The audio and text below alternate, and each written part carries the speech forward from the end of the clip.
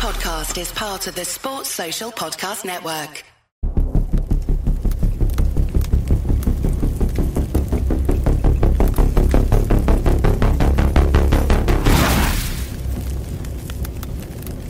Hey Fight fans, it's Michelle Joy Phelps with Boxing Social in partnership with Forged Irish Stout, freebets.com, Ready to Fight, and Empire Fight Store. And I'm joined now with the one and only Oscar De La Hoya. Oscar, it's good to see you. It has been a little while since I've actually interviewed you. Right, it has been a while. I know you're out and about doing bigger and better things, so congratulations. I wouldn't say better, but definitely it's a nice change of pace. Nice change of pace, yes, absolutely. Yeah. Well, it's good to see you. Obviously, we got Vergil Ortiz making his return. Yep. He seems in really, really good spirits. I know that he's had a hard time mentally sort of adjusting with all the health issues that he's had, the shortcomings that he can't even control. You know, what's the synergy been like with you guys? Well, look, I mean, we're extremely proud and happy that he's back.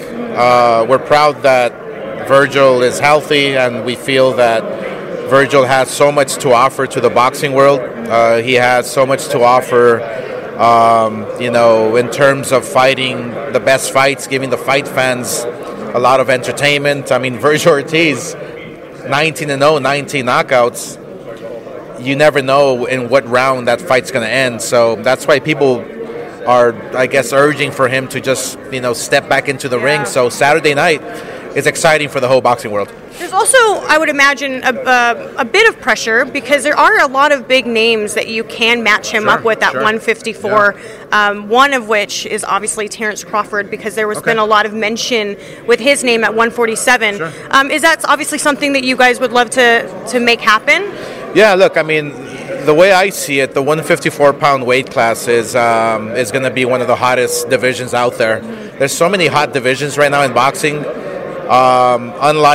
Unlike the days when I was fighting, there was maybe one hot division or maybe two, but now you have 3, 4, 5 hot divisions. You have fighters who are demanding the best fights to be made. And therefore, you get the recognition. You become world champion. You become a star.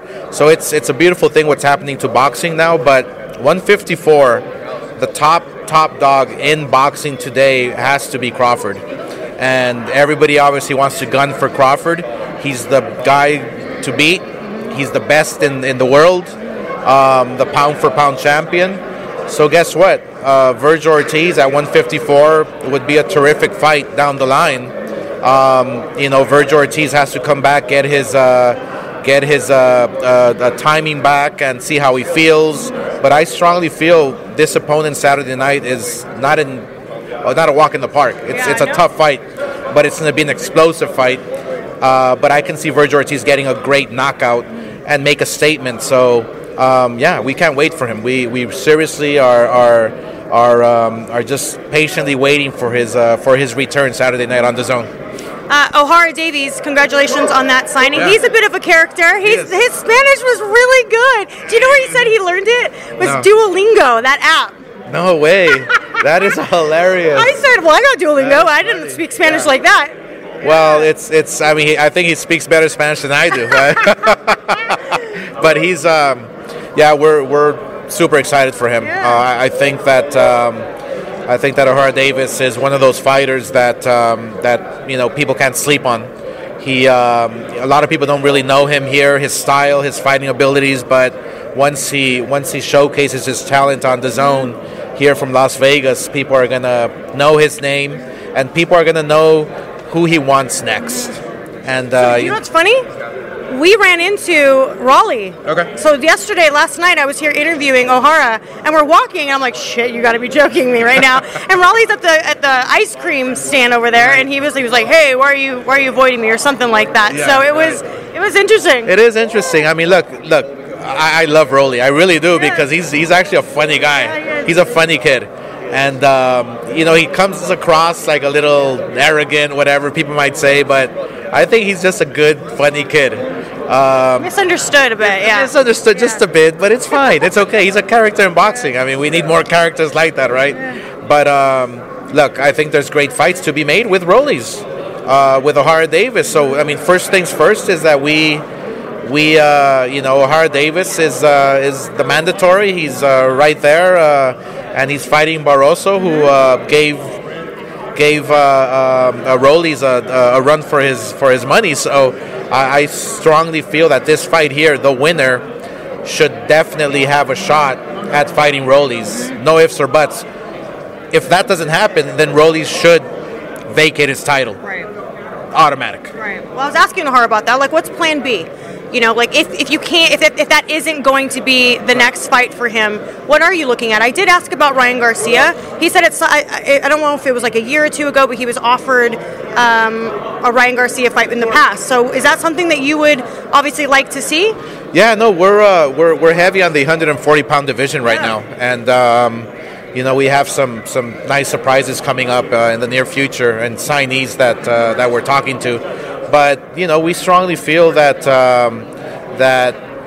Ryan Garcia, O'Hara Davis, Barbozo, and Rollies and all those fighters can literally do a round robin against each other and literally create some exciting fights, some exciting times for boxing. So, we have to wait and see what happens Saturday night, and then we'll take it from there. But, look, in terms of Ryan Garcia, there is chatter right now. It's only chatter of fighting Haney. In Saudi, I'm hearing. Well, it's a possibility. It's an option. Yeah. Obviously, a fight like that for me, of that magnitude, where you can sell tons of pay-per-views, has to happen in Las Vegas. Yeah. Yes, the money's great in Saudi, but then you lose the pay-per-view action here in the States. So we have to just weigh in our options and see what's best for Ryan's career, for that fight, for Haney, and for boxing. And what happened with the whole Teofimo Lopez offer? I know that he said that he rejected it. He felt it was lowballing him. Yeah. Would you like to respond to that? Yeah, no, and this is actually the first time that I will respond to it. We never made an offer to Teofimo. We just never did. We would never lowball. We would never disrespect Teofimo and offer him 1.5. That's ridiculous. And I know that's not coming from us. Look, I love Teofimo. I love his father. His father's amazing. Another guy that loves to talk and it's entertaining, and it's boxing, and we love it. But just so they know, and everybody knows, I never ever will disrespect Teofimo and offer him 1.5 million to fight Ryan Garcia. It's literally bullshit. Okay. Well, it's good to know that side of the story, because that was obviously the news that was circulating. Yeah. Right, it was circulating, but we never made that offer ever. Okay. Lastly, I heard that Manny Pacquiao and Floyd Mayweather are doing an exhibition. So they're going to be fighting. What do you think of that? I heard about that, yeah. I mean, look, more power to them, I guess, if they want to step in the ring and they make money, great. But yeah, that's all it is. It's a money grab. Yeah. I mean, I would be silly to say, well, I would never do that because it's, I'm not fighting a real fight. I'm not giving the fight fans, the best of me, and I'm just trying to make money. Yeah. More power to them, I guess. If people are going to buy it here and support it, then it's great. I mean, it's more visibility and more eyeballs to the sport of boxing, and that's what it's all about for me as a promoter. So, but as a fighter, I don't really agree with it. Do you still have the itch though? Because I know at one point, remember, you were talking about having an exhibition yourself. Yeah, I had an itch. I had an itch, and I was gonna fight. Fedor, I believe, or some guy, in the MMA. I got COVID the week of the fight, and luckily I did, because when I saw him knock out Evander Holyfield, I was like, holy shit, that could have been me. But again, everything happens for a reason. I'm glad I didn't. I'm glad it didn't happen. I'm glad I got COVID, actually. It's weird to say, but things happen for a reason. I'm fine. So that is completely off that you would never do. Yeah, I'm good. I'm good. No exhibitions for Oscar De La Hoya. Zero. No exhibitions. Not even if the Saudis offered me tons of money, I would never do it. Okay. Well, thank you for your time. I appreciate it, as always. All the best to you and the team and moving forward in 2024. Any final words? Yeah, final words. Just look, Vergil Ortiz is coming after everybody. Now that he's healthy 100%, now that he's focused, I see him hungrier. I see him just wanting to make up the lost time that he had, recuperating and not fighting. I think that he's going to come after everybody, and I believe that Vergil will be the world champion, maybe undisputed world champion at 154 pounds by the end of this year. Okay.